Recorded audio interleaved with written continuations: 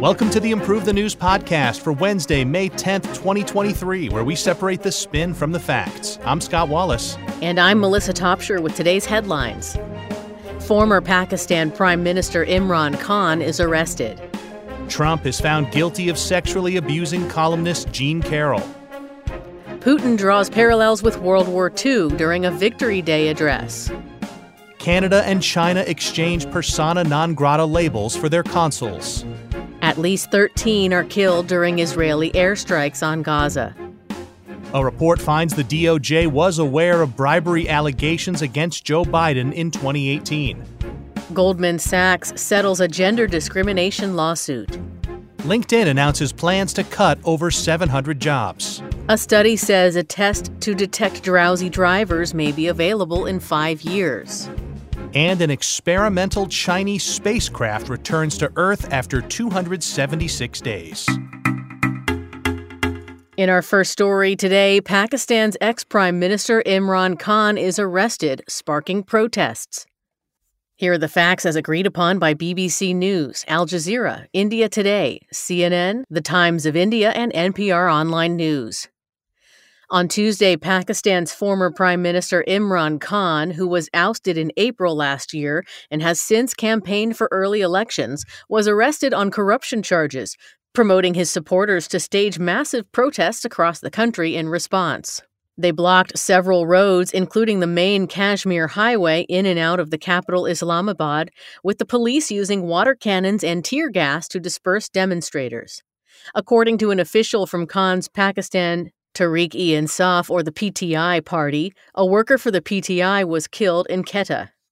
Khan's supporters also reportedly forced their way into the Corps commander's residence of Lahore, stormed the Pakistan Army's general headquarters in Rawalpindi, and set a dummy aircraft on fire outside the Mianwali Air Base.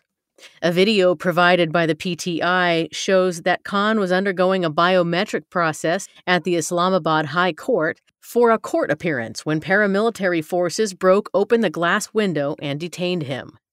According to his lawyer, Khan was kicked by the Rangers on his injured leg and pepper sprayed before being whisked away in a black car to the National Accountability Bureau, or NAB, in Rawalpindi. The arrest of the former premier comes as he doubled down on allegations that a serving senior intelligence officer was leading a plot to assassinate him, despite the military spokesman deeming such claims highly irresponsible and ill-founded. On this program, we separate the spin from the fact. Those were the facts. Let's begin the narrative spins with narrative A from the Economic Times of India. Imran Khan's arrest is an abduction, an attack on the judiciary, and a slap on Pakistan's democracy. The country's ruling political elite doesn't want the PTI chief back in power in any capacity, and will go to any extent to prevent him from proving his legitimacy to fight the upcoming general elections. Here's narrative B from NDTV. The former prime minister was arrested in a case involving the embezzlement of $239 million. He has often used religion to garner support, manipulate the judiciary to his whims, and exploit the country for his petty political objectives. If his arrest is politically motivated, as he claims, he will have a chance to prove this before the anti-graft court. And we often have statistics-based predictions from the Metaculus prediction community. We call them nerd narratives, and this one says there's a 27% chance that India will conduct a military intervention against Pakistan before the 2024 Indian general elections. I wouldn't expect to be abducted or accosted, or however you want to put it, while I'm being booked into a legal facility. It does seem a little crazy that you're already in some kind of legal process. But yeah, I wonder why they chose that time. Yeah, it'd be like a pizza eating contest breaking out during a pie eating contest. It's just like, guys, just hold on. Trump is found liable for sexual abuse. Here are the facts as agreed upon by Business Insider, Al Jazeera, Wall Street Journal, The New York Post, and ABC News. After 2.5 hours of deliberations, a Manhattan, New York jury found former President Donald Trump liable for sexually abusing and defaming former Elle magazine columnist E. Jean Carroll in 1996. However, they returned a not guilty verdict for rape. Though Trump doesn't face any criminal consequences due to this being a civil case, the jury did award Carroll a collective $5 million in both compensatory and punitive damages. While Carroll testified that Trump pushed and assaulted her against the wall of the Bergdorf Goodman dressing room, Trump lawyer Joe Tacopina drew similarities between her story and that of a 2012 Law and Order Special Victims Unit episode. During the trial in which Trump declined to testify, jurors were shown sections of a videotaped deposition from October 2022 in which he consistently denied the allegations. He recently called the process a disgrace and the allegations false. Carroll held her head down as the verdict was read, then nodded when she heard the jury finding in favor of her defamation claim after the former president denied attacking her in the fitting room. Trump, who in the wake of the verdict said he would submit an appeal and posted on Truth Social, "I have absolutely no idea who this woman is," has been accused of sexual misconduct by about 24 women, though this was the first to make it to trial. Thank you, Scott, for those facts. We'll start this round of spins with a pro-Trump narrative from the Federalist. Of course, a liberal jury from the blue state of New York would believe that with no witnesses or scene of the crime evidence, Donald Trump forced himself upon a woman in a public department store that typically kept changing rooms locked until an attendant opened it for a customer. After Carroll publicly stated this was not rape for years, she saw the golden ticket when presented with a political operative, aka a lawyer, to sue the billionaire for millions of dollars. And there's a Democratic narrative from Huffington Post. Thanks to New York's new sexual assault survivor law, E. Jean Carroll was finally able to get justice for what the openly misogynistic Trump did to her decades ago. It's true that this is unsurprising, not because her story lacked credibility, but rather that his only defense was that Carroll was not his type. Trump has fumbled his way through this defamation saga for years, and his lies and sins have finally caught up to him. Melissa, it's a little ironic that an SVU plot has been kind of folded into this as a defense for Trump. There was an episode of SVU that was actually canceled in October of 2016, right before Trump ended up winning the election. That was basically about a politician, a misogynistic politician, kind of a Trump proxy, who was going to be played by Bill Lumbergh from Office Space. Oh. And then I remember at that time I watched SVU pretty much every week, and there was a preview for next week, and it was like Bill Lumbergh is Trump basically. And then the next week no episode came out, and then it just never came out. I think it would kind of got too close to the election. I think also some, allegations came out around that time, or it was they decided to shelve it. Later on, Ice-T was interviewed, who stars on that show. Right. And he said the episode wasn't any good anyway. You didn't miss anything. It was never released. I think the Comey stuff came out right around that time, and they just said, let's not. Then plus it wasn't that good. So there you go. Yeah. Double whammy. That's all the Trump-based SVU trivia I have for you. If I could see that episode someday, that'd be great. Yeah. In our next story, Putin draws parallels with World War II during a Victory Day address. Here are the facts as agreed upon by the Associated Press, The Guardian, CNN, and Ukrinform. Marking the 1945 defeat of Nazi Germany in World War II in Russia's annual Victory Day parade, Russian President Vladimir Putin on Tuesday attempted to evoke the conflict in connection to the war in Ukraine, telling his nation that a real war has been unleashed against Russia by the West's untamed ambitions. Speaking from Moscow's Red Square, Putin said, "Today, civilization is once again at a decisive turning point. A real war has been unleashed against our motherland." He added that the West's untamed ambitions, arrogance, and impunity were to blame. Putin thanked Russian soldiers fighting in Ukraine, stating, "We are proud of the participants of this special military operation. The future of our people depends on you." He continued, saying, "The goal of our enemies, and there is nothing new here, is to achieve the disintegration and destruction of our country."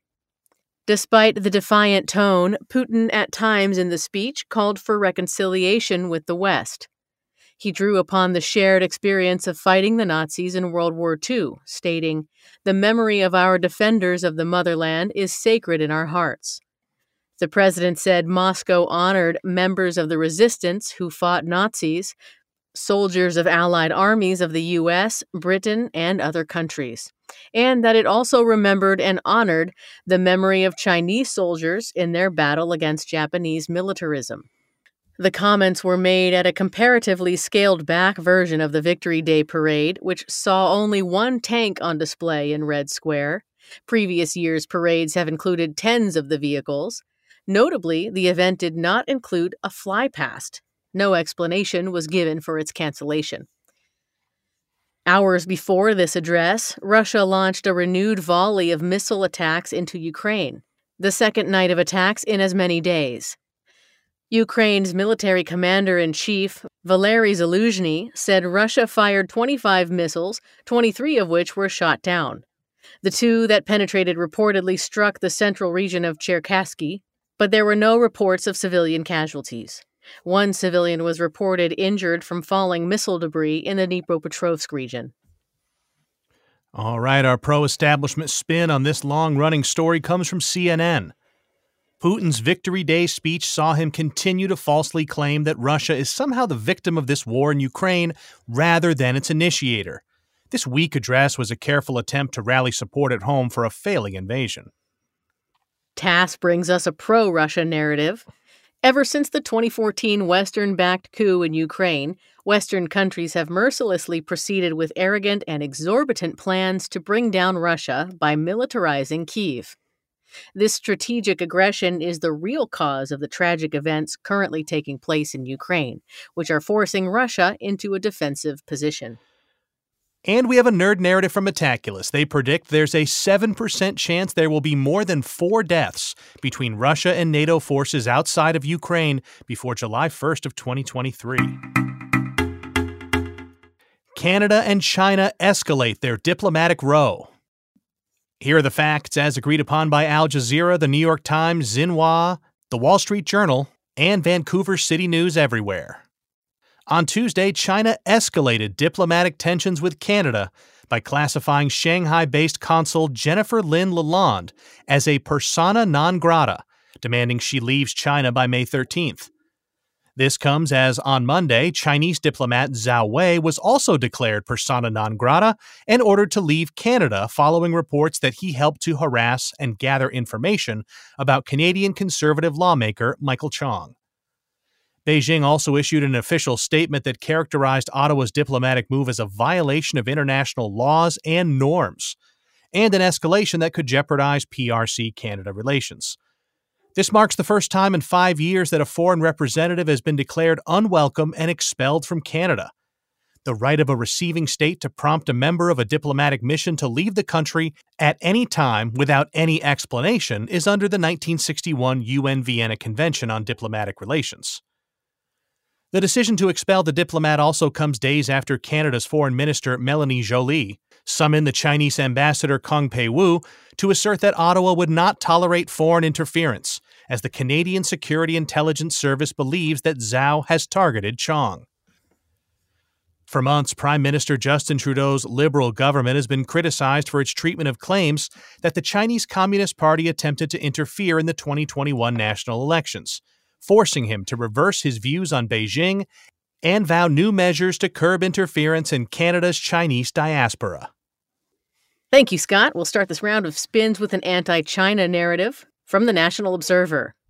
The Canadian government has carefully assessed the options to retaliate against allegations that Chinese diplomats had threatened a minister of parliament, anticipating potential Chinese backlash and the risks to the safety of the people and the prosperity of the country. The expulsion of Zhao Wei is the right measure to punish Beijing, as it will not prompt harsher consequences for Canada. Some have said Trudeau hasn't gone far enough, but this was a calculated diplomatic move against aggressive PRC meddling. And the pro-China narrative comes from the Global Times. Ottawa has dangerously and recklessly become more confrontational towards Beijing due to domestic political infighting, undermining bilateral relations and promoting fabricated claims to smear China. Beijing has never meddled in the internal affairs of other countries, and its diplomatic and consular personnel have always complied with international conventions and bilateral agreements. Canada must work hard to return to international norms for Beijing to restore its trust. And we have another nerd narrative from the Metaculous prediction community that says there's a 50% chance that The Economist will rank China as a democracy in the Democracy Index by July 2094. I have a small bone to pick with Canada myself. On a couple of occasions. Oh, do tell. Yeah, on a couple of occasions, I've had breakfast in Canada at like a diner or some such, and I can't tell you how small the orange juice was. Like, come on. It was so small. It was comical. Like, I didn't even have to say anything, and everyone at the table was like, wow, that's a small orange juice. Like, whatever the smallest juice glass you have, that's what it was. Like, really, really small. Cute. So, yeah. Well, I guess it's cute it's not a huge until amount I come of down with citrus. scurvy. Yeah, I think that's really might be what it is. And if you're in Florida, you get a very small amount of maple syrup, probably. That's the way it goes. Right. Yeah. That's just tit for tat. Mm-hmm.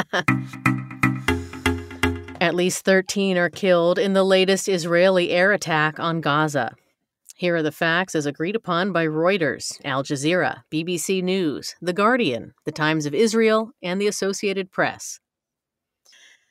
Palestinian officials reported that Israeli strikes in the Gaza Strip early on Tuesday killed 3 Palestinian Islamic Jihad or PIJ commanders and 10 civilians, including at least 4 children and 5 women.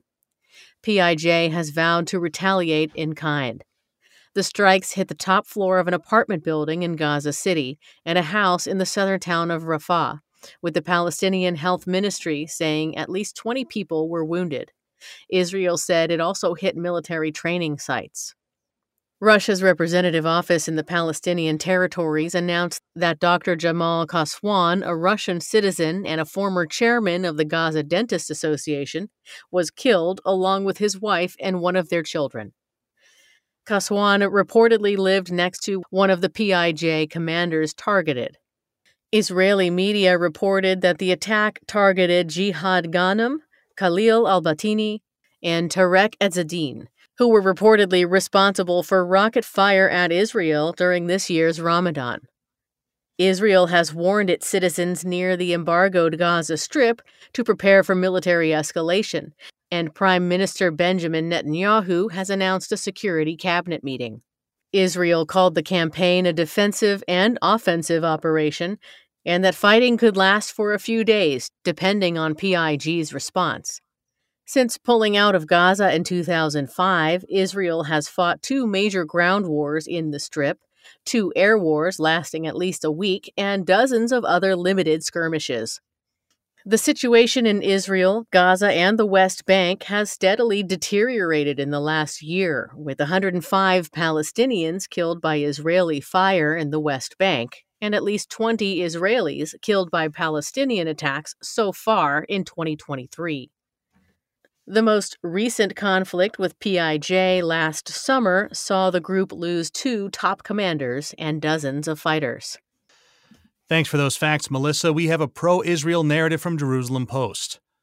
Unfortunately, it seems that another Gaza war is on the horizon. Israel, which has always restrained itself to avoid unnecessary death, will respond aggressively if Palestinian Islamic Jihad attacks Israeli civilians and cities. Those killed in the recent strikes were high-ranking PIJ terrorists, and their elimination was necessary to ensure Israeli security. And here's the pro-Palestine narrative from Middle East Eye. Yet again, it looks like Israel is preparing for another ruthless war on Gaza as it seeks to engage in conflict by recklessly murdering Palestinians. Israel not only killed PIJ commanders, but their families as well, not to mention an innocent doctor and his family. Emboldened by international silence after killing more Palestinians last year than in any other calendar year since the Second Intifada, the occupation is becoming even more violent. And we have a nerd narrative from Metaculus. They say there's a 50% chance that Israel will recognize Palestine by March of 2069. A report claims the DOJ was contacted in 2018 about the alleged Biden-Ukraine bribery. Here are the facts as agreed upon by New York Post, Just the News, the DC Inquirer, Daily Mail, Breitbart, and Fox News. Interviews and documents obtained by Just the News reportedly revealed that former federal prosecutor Bud Cummins contacted the U.S. Department of Justice in 2018, claiming he had evidence that Joe Biden had exercised influence to protect Hunter Biden's Ukrainian employer, but then New York U.S. Attorney Jeff Berman ignored Cummins' email. Cummins allegedly told Berman that Ukraine's then Prosecutor General Yuri Lutsenko would travel to the U.S. to present evidence about the Bidens and Burisma Holdings, who hired Hunter Biden and his business partner Devon Archer to its board in 2014 while Biden was vice president. On October 4, 2018, Cummins emailed Berman alleging evidence that Joe Biden and then Secretary of State John Kerry were involved in a pay-to-play scheme, adding that there was proof of significant funds being wired from Zlochevsky to Rosemont Seneca Partners, LLC, that directly benefited Biden. Berman and other members of the DOJ reportedly ignored the messages alleging Biden's corruption, instead taking the step of issuing a grand jury subpoena to Apple to secretly collect data from Cummins' iPhone. The whistleblower's information from 2018 comes as House Oversight Committee Chair James Comer, Republican of Kentucky, looks into separate allegations of a criminal scheme involving then Vice President Biden. Comer and Senator Chuck Grassley, Republican of Iowa, subpoenaed documents from the FBI, which the agency must provide by Wednesday's deadline. While Republican officials have long been investigating Biden's dealings, his administration has ignored many GOP subpoenas. Those were the facts, and here are the narrative spins, beginning with a Republican narrative from Red State.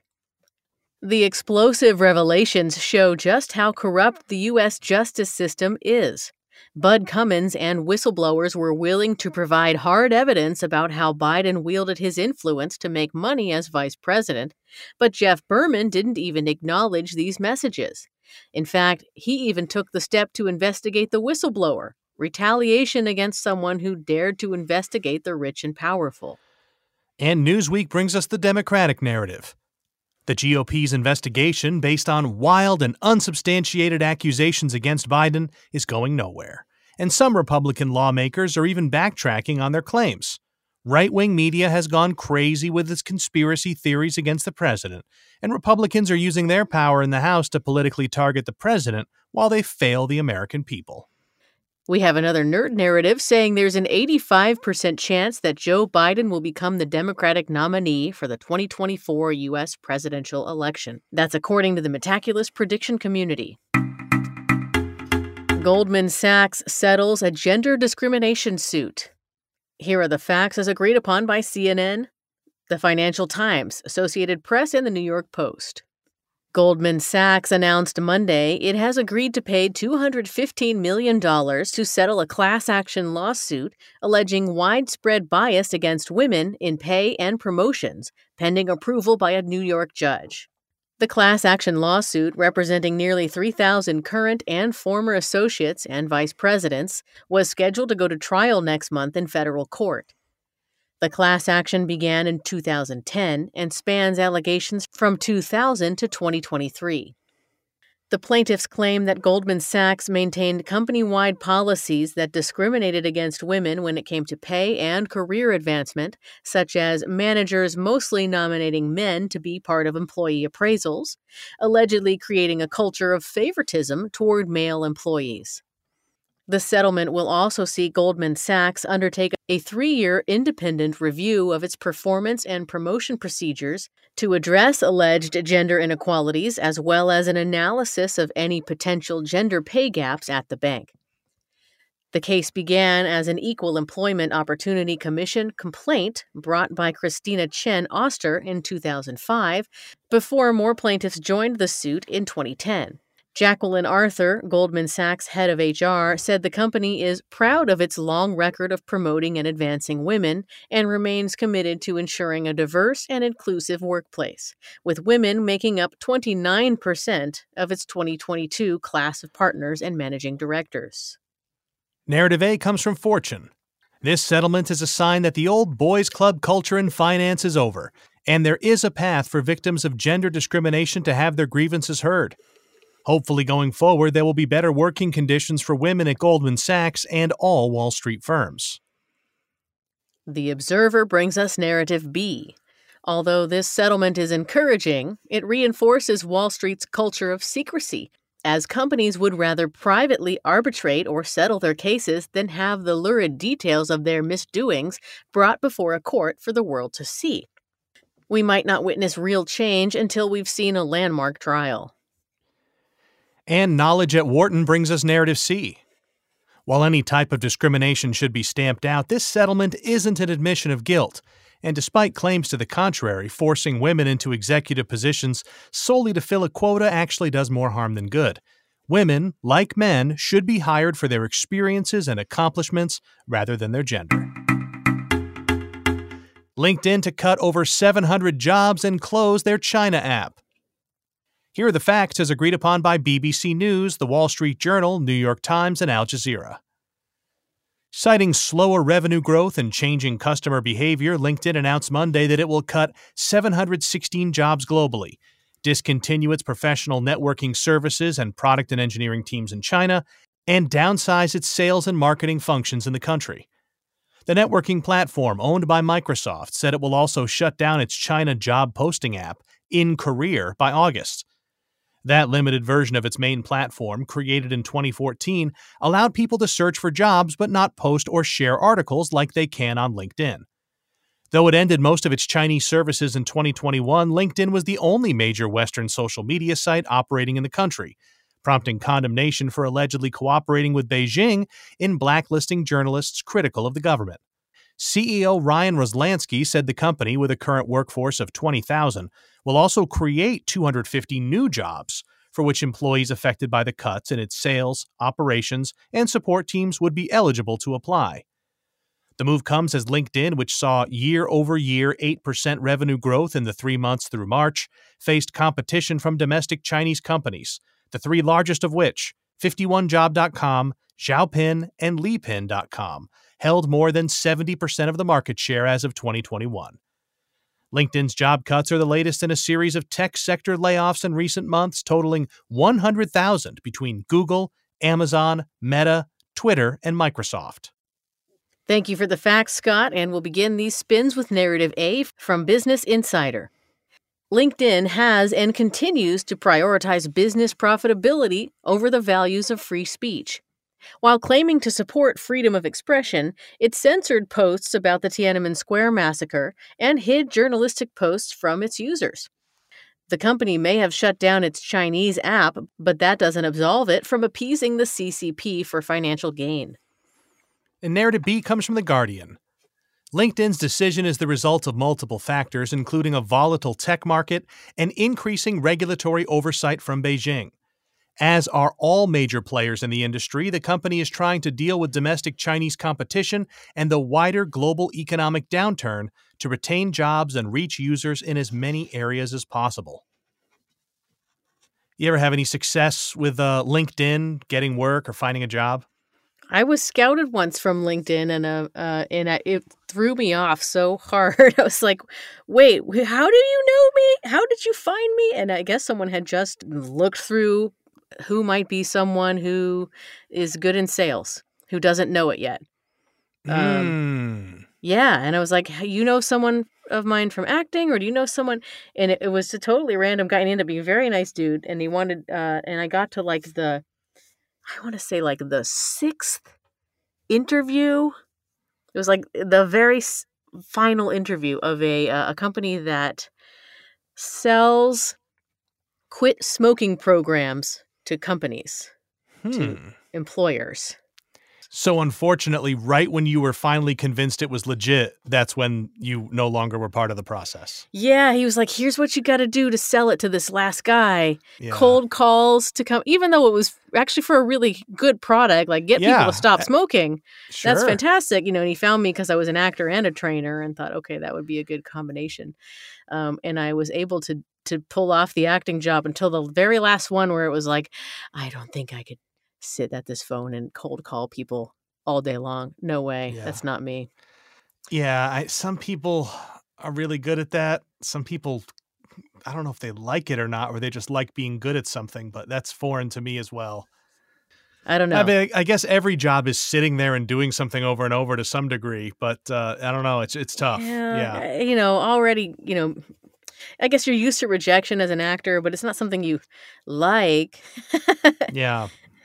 I don't know. Yeah, just sales. Yeah, not for me. Mm-mm. In a recent study, blood tests will make it easier to prosecute drowsy drivers.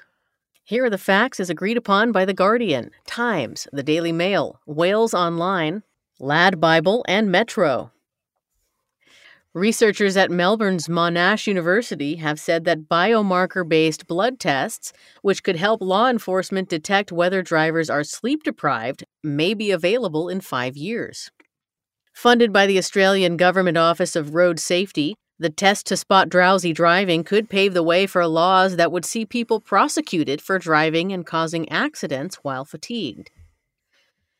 The researchers have identified 5 biomarkers in blood that can determine whether someone has been awake for 24 hours or longer, with approximately 90% real-world accuracy.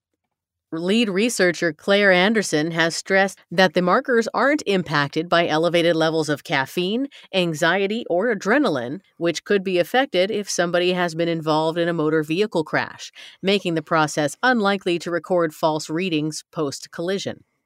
While the rollout of portable roadside tests could begin in 5 years, it's expected they could be used on drivers taken to a hospital after a crash in just 2 years' time. The development comes after recent research was published suggesting that getting behind the wheel after less than 5 hours of sleep is as dangerous as being over the legal drink-drive limit. Thanks, Melissa, for those facts. We have a narrative A from the conversation.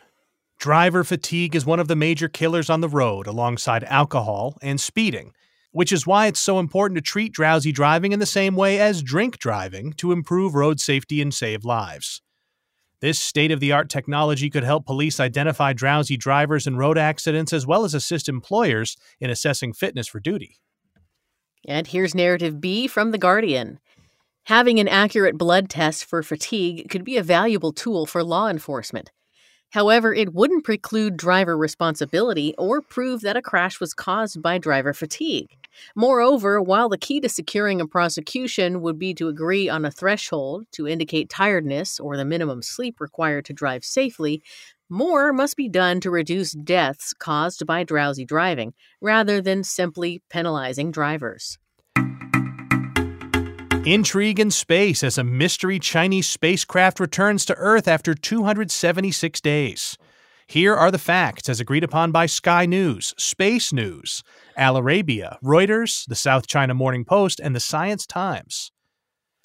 On Monday, China's state media reported that an experimental spacecraft had returned to Earth after remaining in orbit for 276 days. The unmanned spacecraft reportedly completed an unprecedented mission to test the country's reusable space technologies. China's state-run news agency reported that the country's latest test of a reusable spacecraft is an important breakthrough in its research into cost-effective and sustainable ways to undertake future space missions. The country's state media also said the spacecraft returned to the Jiuquan Launch Center in northwest China on Monday as scheduled.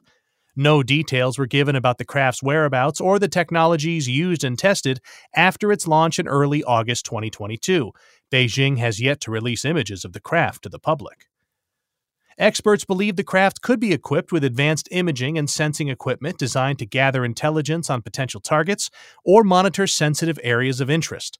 Another possible function is the deployment of small satellites or sensors for civilian or military use into orbit.